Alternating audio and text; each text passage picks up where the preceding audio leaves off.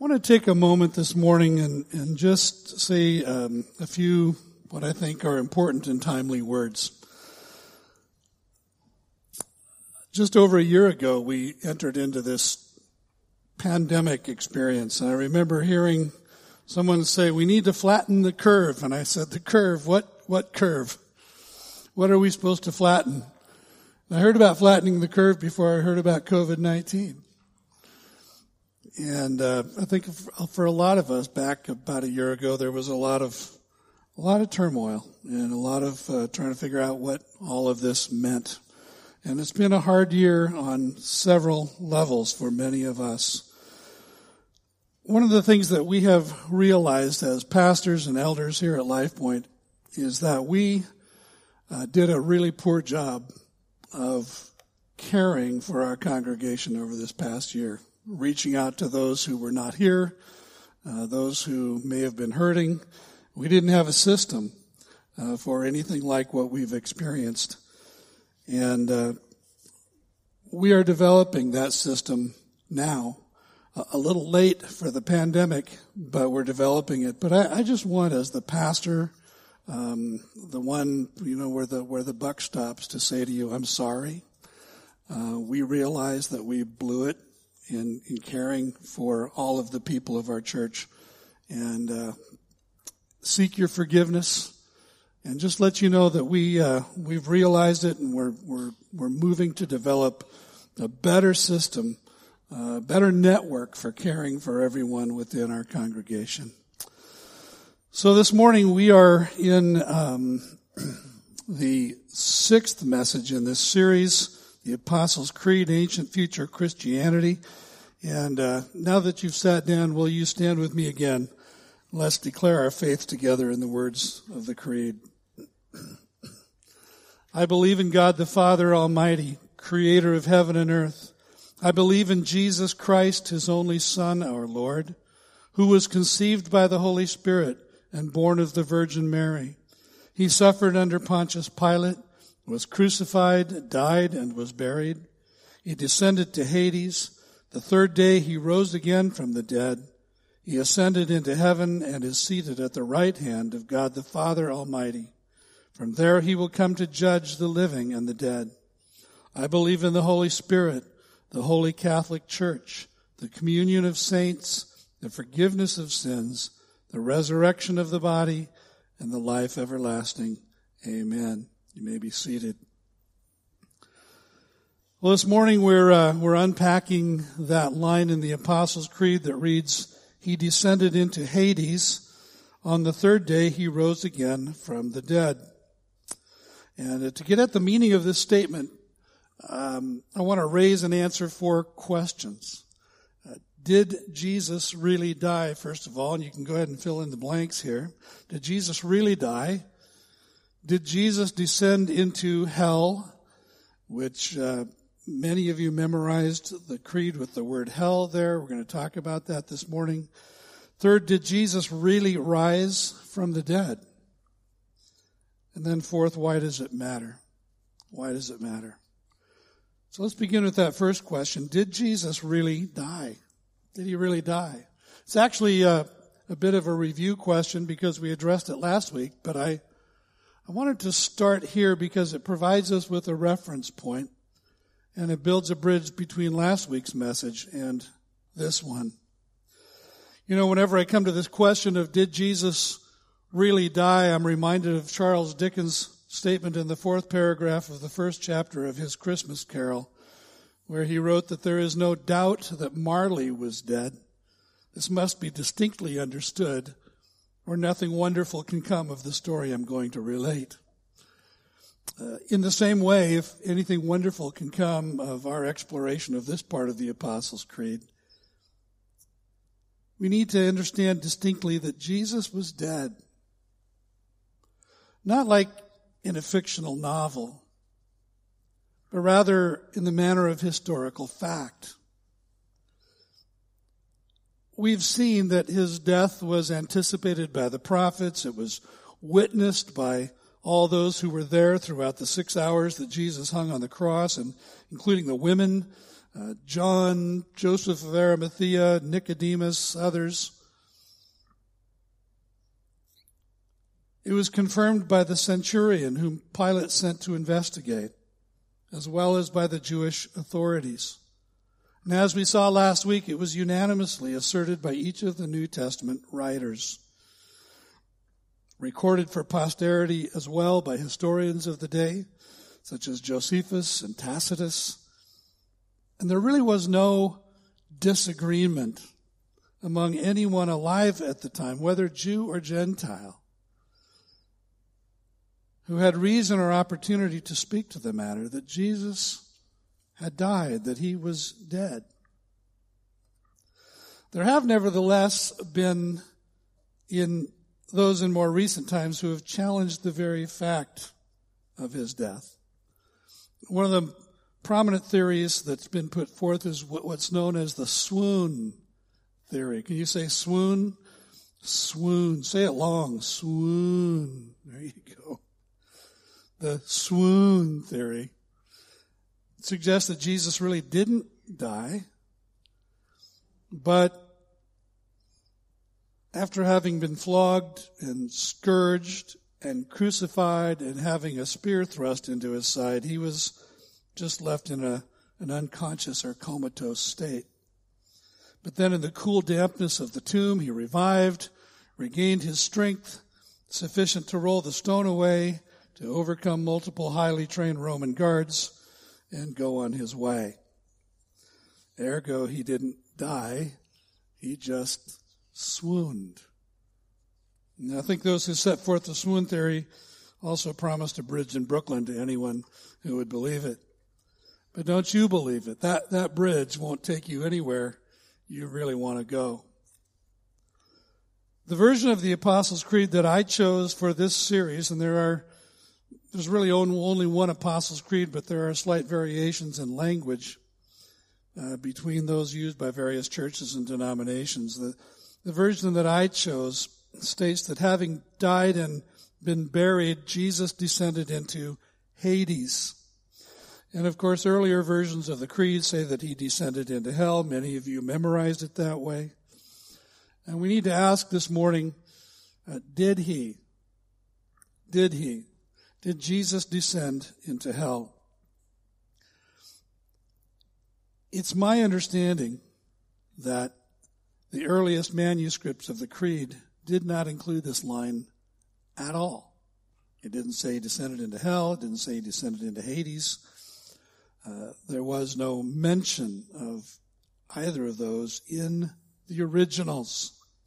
So it was clearly a later addition. It wasn't until the 4th century, in fact, that this line became established in the Apostles' Creed. It disappeared for another couple of hundred years, made a return, and has been present ever since. Nevertheless, many churches, many faith traditions reject the idea outright and refuse to include it in their recitations. And I will admit to you that I was tempted to do the same, to simply bypass it. However, I recognize that many of you grew up in traditions where you recited the Apostles' Creed in your church, and that for many it has created a measure of confusion. And my purpose in this series is to help you to understand and to embrace sound doctrine. What, after all, does this mean? There is, in fact, some biblical warrant for this statement. But as always, we have to be careful not to go beyond what the Bible teaches, beyond what it reveals. So one of the questions that we need to ask at this point and to answer, hopefully in a satisfactory way, is whether Jesus gave us any indication of where he would be and what he would be doing during the time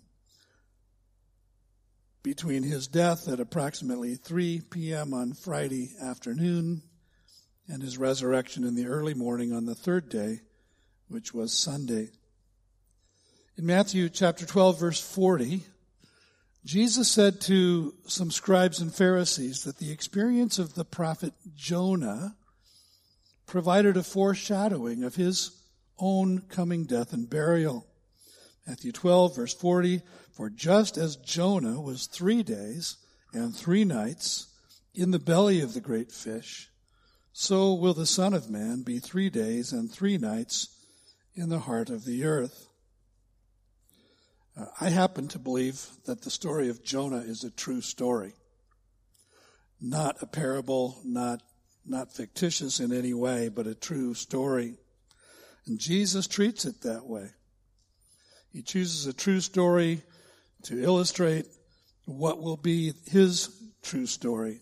So Jesus was saying that in the interim between his death and his resurrection, in this case, that he would be in the heart of the earth, which I take simply to be a metaphor for the tomb. But wait, there's more.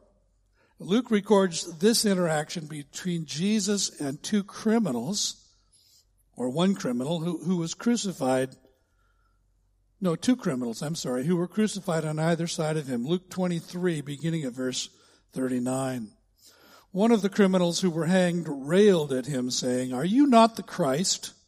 Save yourself and us." But the other rebuked him, saying, "Do you not fear God, since you are under the same sentence of condemnation, and we indeed justly, for we are receiving the due reward of our deeds, but this man has done nothing wrong." And he said, "Jesus, remember me when you come into your kingdom." And Jesus said to him, "Truly I say to you, today you will be with me in paradise."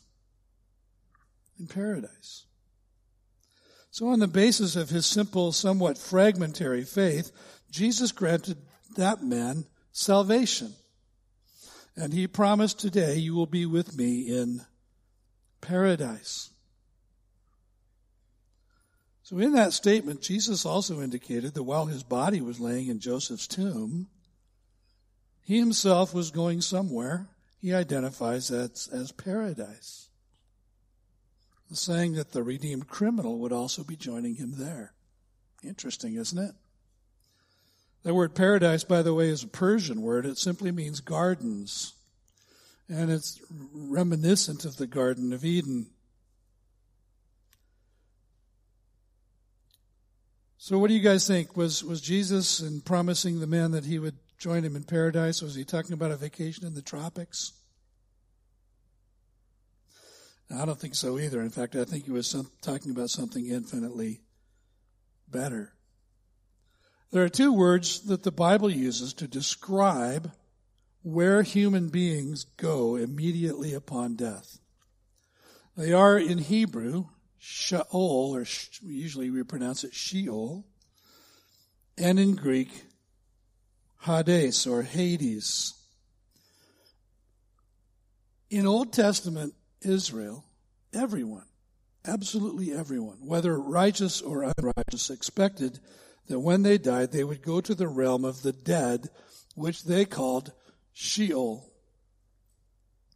In New Testament times, the concept of Sheol was paralleled by the Greek concept of Hades. And again, Hades was understood to be the destination of all who died, the righteous and the unrighteous. So Sheol and Hades describe in 2 different languages and from 2 different cultures the very same thing, the very same place. There's a 3rd word, of course, isn't there, which is hell, by which these days we mean the place of final, permanent condemnation and eternal torment of the unrighteous away from the presence of the Lord. But at the same time that the Apostles' Creed was translated into English, the Anglo-Saxon word hell didn't have that connotation of finality. It didn't have that sense of permanence. It wasn't the ultimate end. In common use at that time, it meant pretty much the same thing as Sheol or Hades. It was kind of the first stop on your way to your eternal destination. It meant the place of the departed, but until around the 17th century, It didn't have that sense of finality. Well, hold that in mind. Sheol, Hades, hell.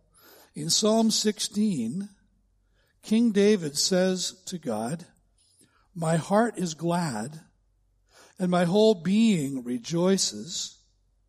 My flesh also dwells secure, for you will not abandon my soul to Sheol, or let your Holy One see corruption." In Old Testament times, most people understood this to be a messianic prophecy. And in fact, in his sermon on the day of Pentecost, that was recorded in the 2nd chapter of Acts, Peter indicates that David's words used in Psalm 16 are actually prophetic, that they pointed beyond David to his best-known descendant, Messiah Jesus. Here's what he said on that day. He said, "Men of Israel," this is the day of Pentecost, "Men of Israel, hear these words. Jesus of Nazareth, a man attested to you by God with mighty works and wonders and signs that God did through him in your midst, as you yourselves know. This Jesus, delivered up according to the definite plan and foreknowledge of God, you crucified and killed by the hands of lawless men. God raised him up, loosing the pangs of death, because it was not possible for him to be held by it." I love that statement. Death couldn't hold him. It was impossible for him to be held by death. And he goes on and he says, "For David says concerning him, I saw the Lord always before me. For he is at my right hand, that I may not be shaken. Therefore my heart was glad, and my tongue rejoiced. My flesh also will dwell in hope." Now listen, here's where he goes. He says, "For you will not abandon my soul to Hades." See, and it's Hades there, not Sheol. Different time, different culture. "You'll not abandon my soul to Hades, or let your Holy One see corruption. You have made known to me the paths of life. You will make me full of gladness with your presence." And so Peter offers these final summary words. "Brothers, I may say to you with confidence about the patriarch David, that he both died and was buried, and his tomb is with us to this day. Being therefore a prophet, and knowing that God had sworn with an oath to him, that he would set one of his descendants on his throne, he foresaw and spoke about the resurrection of the Christ, that he was not abandoned to Hades, nor did his flesh see corruption. This Jesus God raised up, and of that we are all witnesses."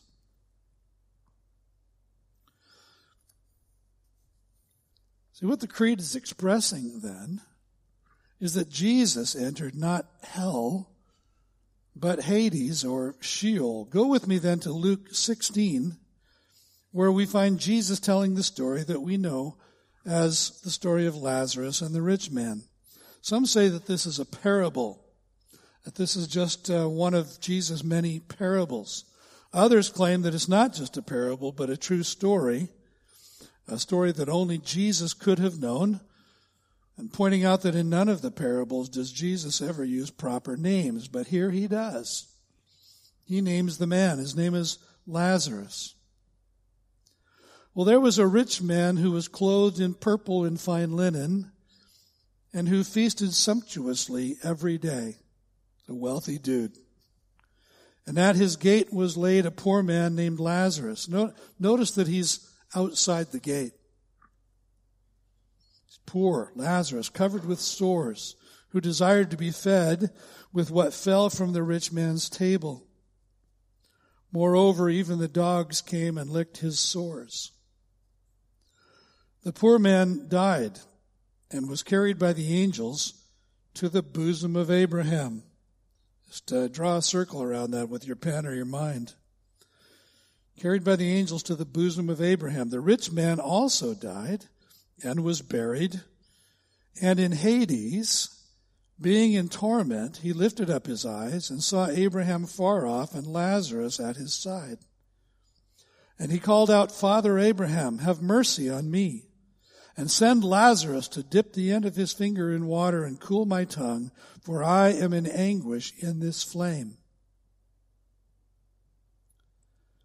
But Abraham said, Child, remember that you in your lifetime received your good things, and Lazarus in like manner bad things. But now he is comforted here, and you are in anguish. And besides all this, between us and you a great chasm has been fixed, in order that those who would pass from here to you may not be able, and none may cross from there to us. And he said, Then I beg you, Father, to send him to my father's house, for I have 5 brothers, so that he may warn them, lest they also come into this place of torment. But Abraham said, They have Moses and the prophets, let them hear them. And he said, No, Father Abraham, but if someone goes to them from the dead, they will repent. He said to him, If they do not hear Moses and the prophets, neither will they be convinced if someone should rise from the dead. A couple observations.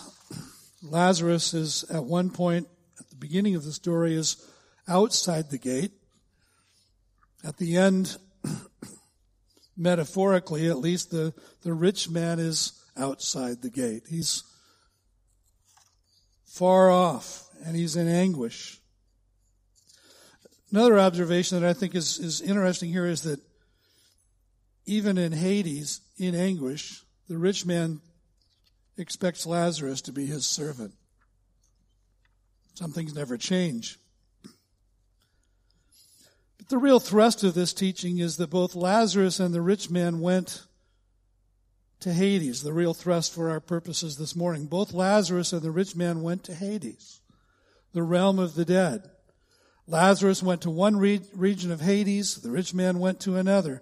Lazarus went to the bosom of Abraham, it's called. A place seemingly of comfort, a place of consolation, a place of blessing. It's the abode of Abraham and his offspring who have been justified by faith. The rich man, on the other hand, went to a place of torment. In fact, that's exactly what he calls it in verse 28. Earlier in verse 24, he said, I am in anguish in this flame.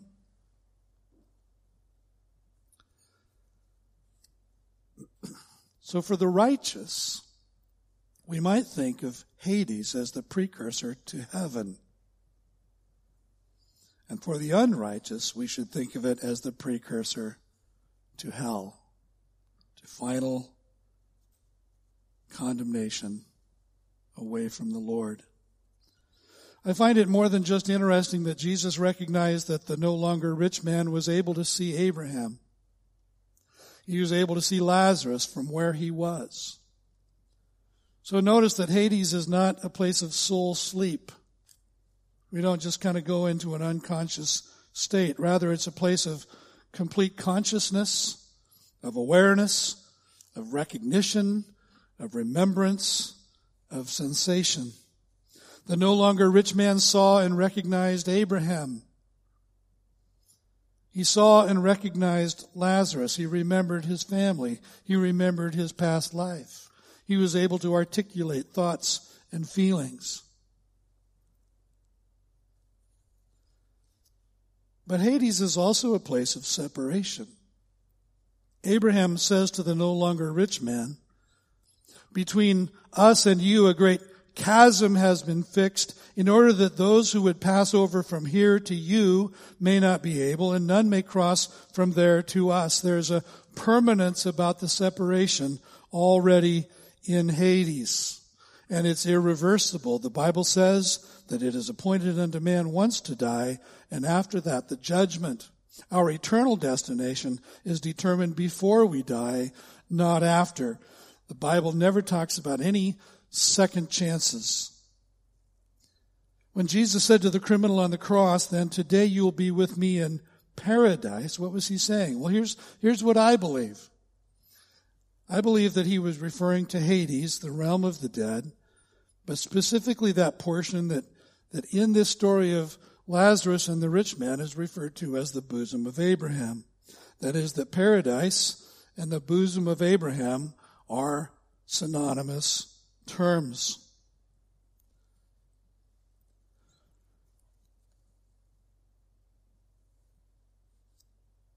Is there any warrant for the notion that Jesus descended into what the Bible refers to as hell? The book of Revelation tells us why Jesus would not and could not have actually done that. For one thing, hell wasn't even open for business yet. Realize that? Hell is not open for business even now. The biblical doctrine of hell as that place of final and permanent condemnation, of eternal torment, is identical to the lake of fire that's described in Revelation 20. And that chapter tells us that the first occupants of the lake of fire will be the beast and the false prophet, and then Satan and all who followed him. And finally, death and Hades itself will be thrown into the lake of fire. Long before that, paradise will have been vacated because Christ will have taken all believers home to heaven.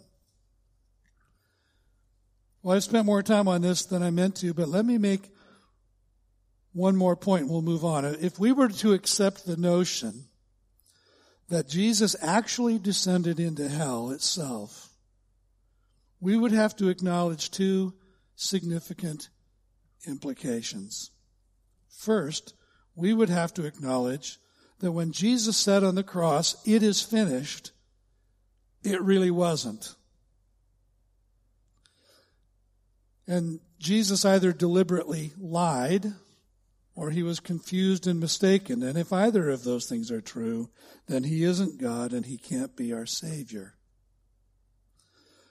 Secondly, we would have to acknowledge that Jesus, in order to make atonement and accomplish our salvation, after being crucified and dying, also had to be punished in hell.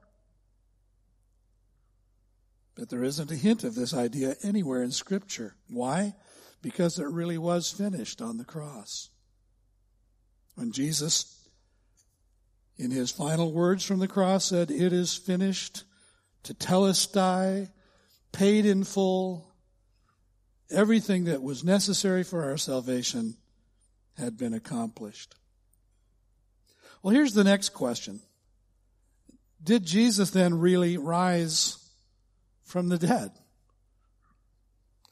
Opponents of the Christian faith have, of course, offered their own objections and alternate theories. There was, of course, the stolen body theory that was first circulated by the Jewish authorities. In fact, they paid the soldiers who had been assigned to guard Jesus' tomb a good amount of money to tell people that the disciples had come and stolen the body while they slept. You can read about that in Matthew 28.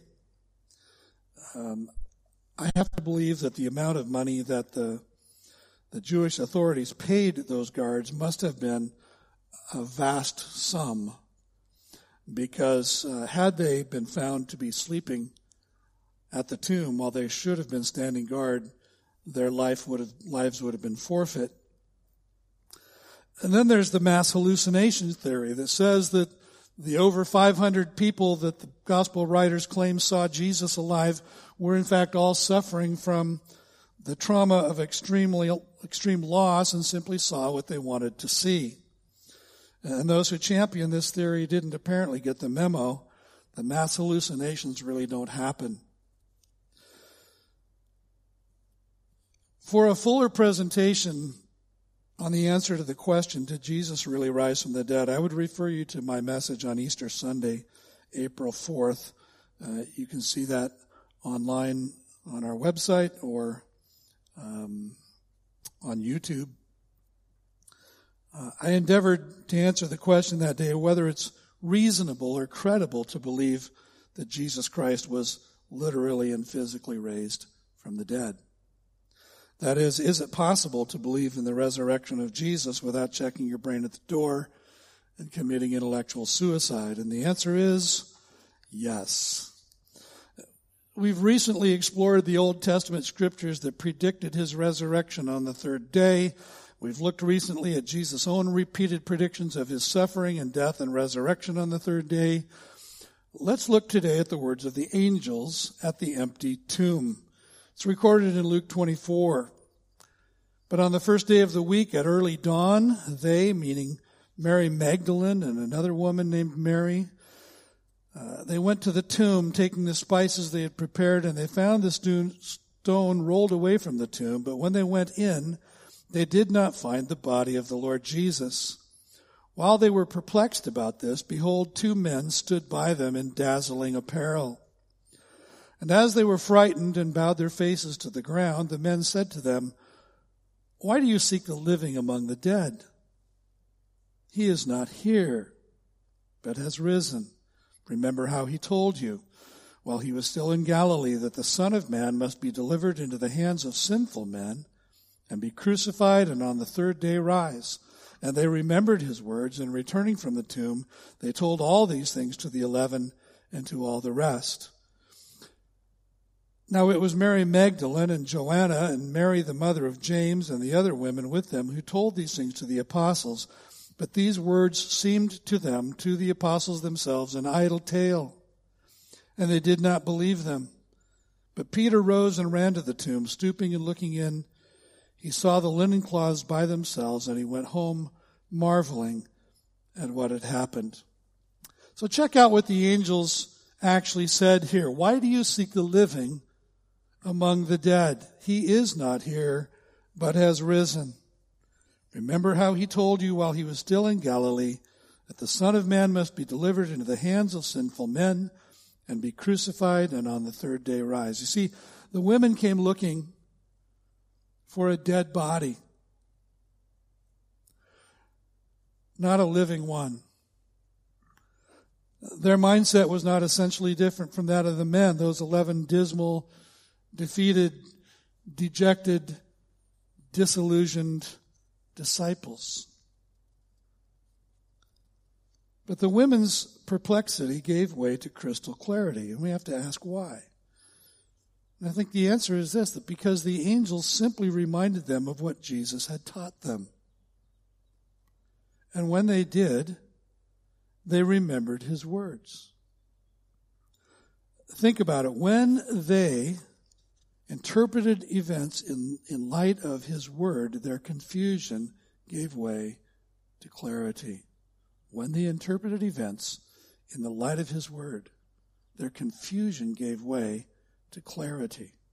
Faith comes by hearing, and hearing by the word of God. Finally, why does it matter? Why does it matter? To get at the answer to that question, go with me to the 15th chapter of 1 Corinthians. If you have a Bible, go ahead and open it, where Paul reminds the believers in that city of the essentials of the gospel. In verses 1 to 2, he quickly lays down 4 facts about the gospel. Now I would remind you, brothers, of the gospel I preached to you, which you received, in which you stand, and by which you are being saved, if you hold fast to the word I preached to you, unless you believed in vain. So a quick recap. The gospel is the message preached by the apostles. The gospel is the good news that's received by sinners. The gospel, third, is the only ground on which we may stand before God. And fourth, it's the message by which we are now in the process of being saved. In verses 3 to 4, Paul outlines then the essential elements of the gospel.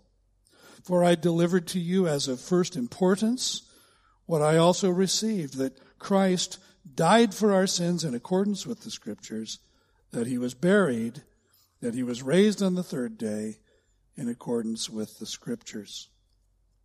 And notice that he says the gospel is historical truth. It's historical truth. It's neither mythology, nor allegory, nor wishful thinking. The events of the death, burial, and resurrection of Jesus Christ, the apostles say, took place in space and time. Notice also that the gospel is physical truth. Jesus was raised bodily from the grave. His body emerged from the tomb. Some have attempted to suggest that we can embrace a figurative resurrection without affirming a literal one. One theologian put it this way: we can't accept the idea that Jesus physically rose from the dead, but we do believe that he was resurrected in our hearts, which is entirely illogical, because a dead Jesus doesn't do anyone any good. He isn't just a good idea.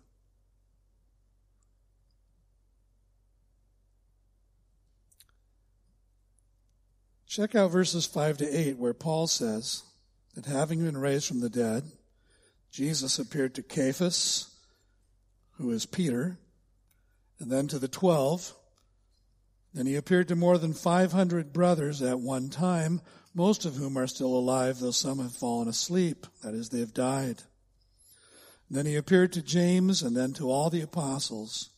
Last of all, as to one untimely born, he appeared also to me.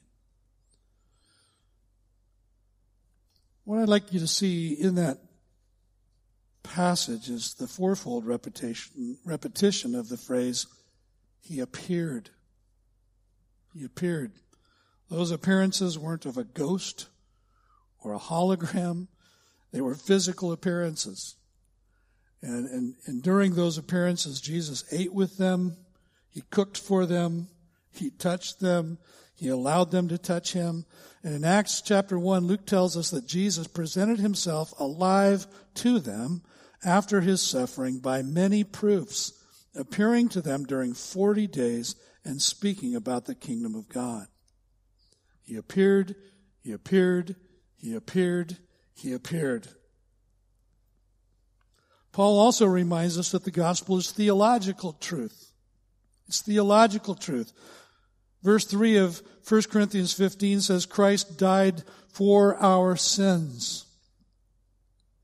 And this statement expresses the meaning of what theologians call substitutionary atonement. That is, that when Christ died, he died in your place as your substitute.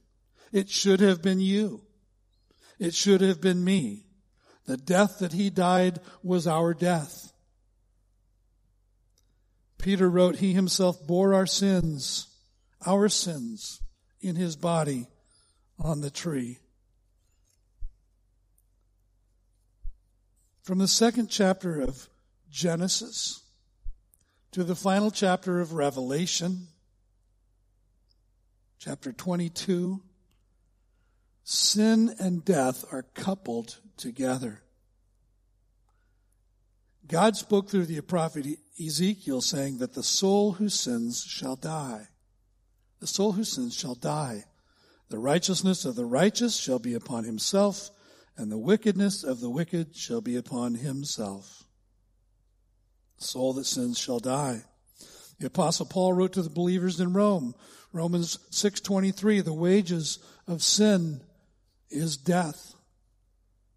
And he quickly adds, but the gift of God is eternal life through Jesus Christ our Lord. John Stott characterizes the message of the essential gospel this way: not that we will die for our sins, but that Christ died for our sins. We did the sinning, he did the dying. And then came the resurrection, and what he died to achieve, he did achieve. God was satisfied, and as proof of that fact, he raised him from the dead.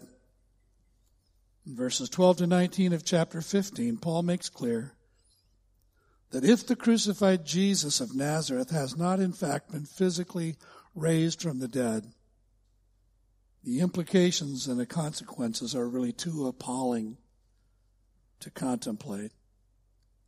And he lists them. First, if Christ has not been raised, then the preaching of the apostles is in vain. Those who tell us about our salvation, their preaching is in vain. If the teaching of the apostles is in vain, then we have believed the message in vain. Third, if Christ has not been raised, then the apostles are shown to be liars.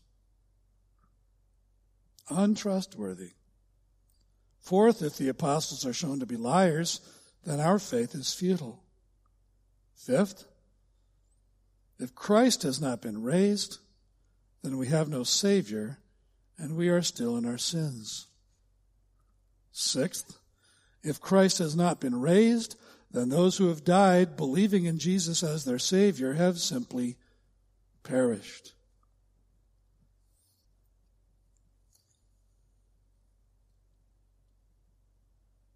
It's hard to imagine, isn't it? It's hard to imagine oblivion, nothingness after death. Seventh, if Christ has not been raised, Paul says, then we, Christians of all people, are most to be pitied. Why? Because we've believed, proclaimed, and allowed ourselves to rest in a false hope. That's the reality. Christianity, unlike other religions, is a historical religion. More specifically, what that means in the case of Christianity is that everything rises and falls on one historical event, and that is the resurrection of Jesus of Nazareth, who was crucified on a Roman cross, physically, historically, in time and space from the dead.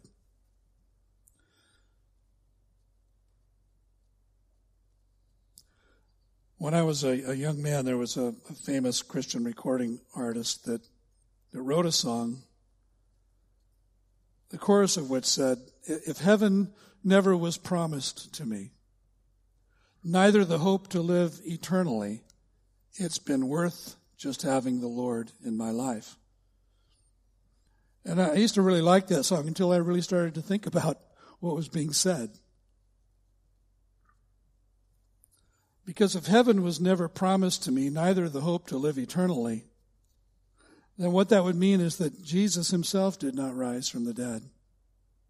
And it's not worth having him in my life. But having considered all of that, at verse 20 of 1 Corinthians 15, Paul declares what he knows in his personal experience is true, and what he knows from the teaching of all of Scripture. But in fact, Christ has been raised, the first fruits of those who have fallen asleep. See, here's the bottom line. The cross can only be the center and symbol of our faith if the one who died there was also raised from the dead. Otherwise, the cross only fits into the category of the hangman's noose or the electric chair or the guillotine or any other instruments of execution that you can name. It's just an instrument of death.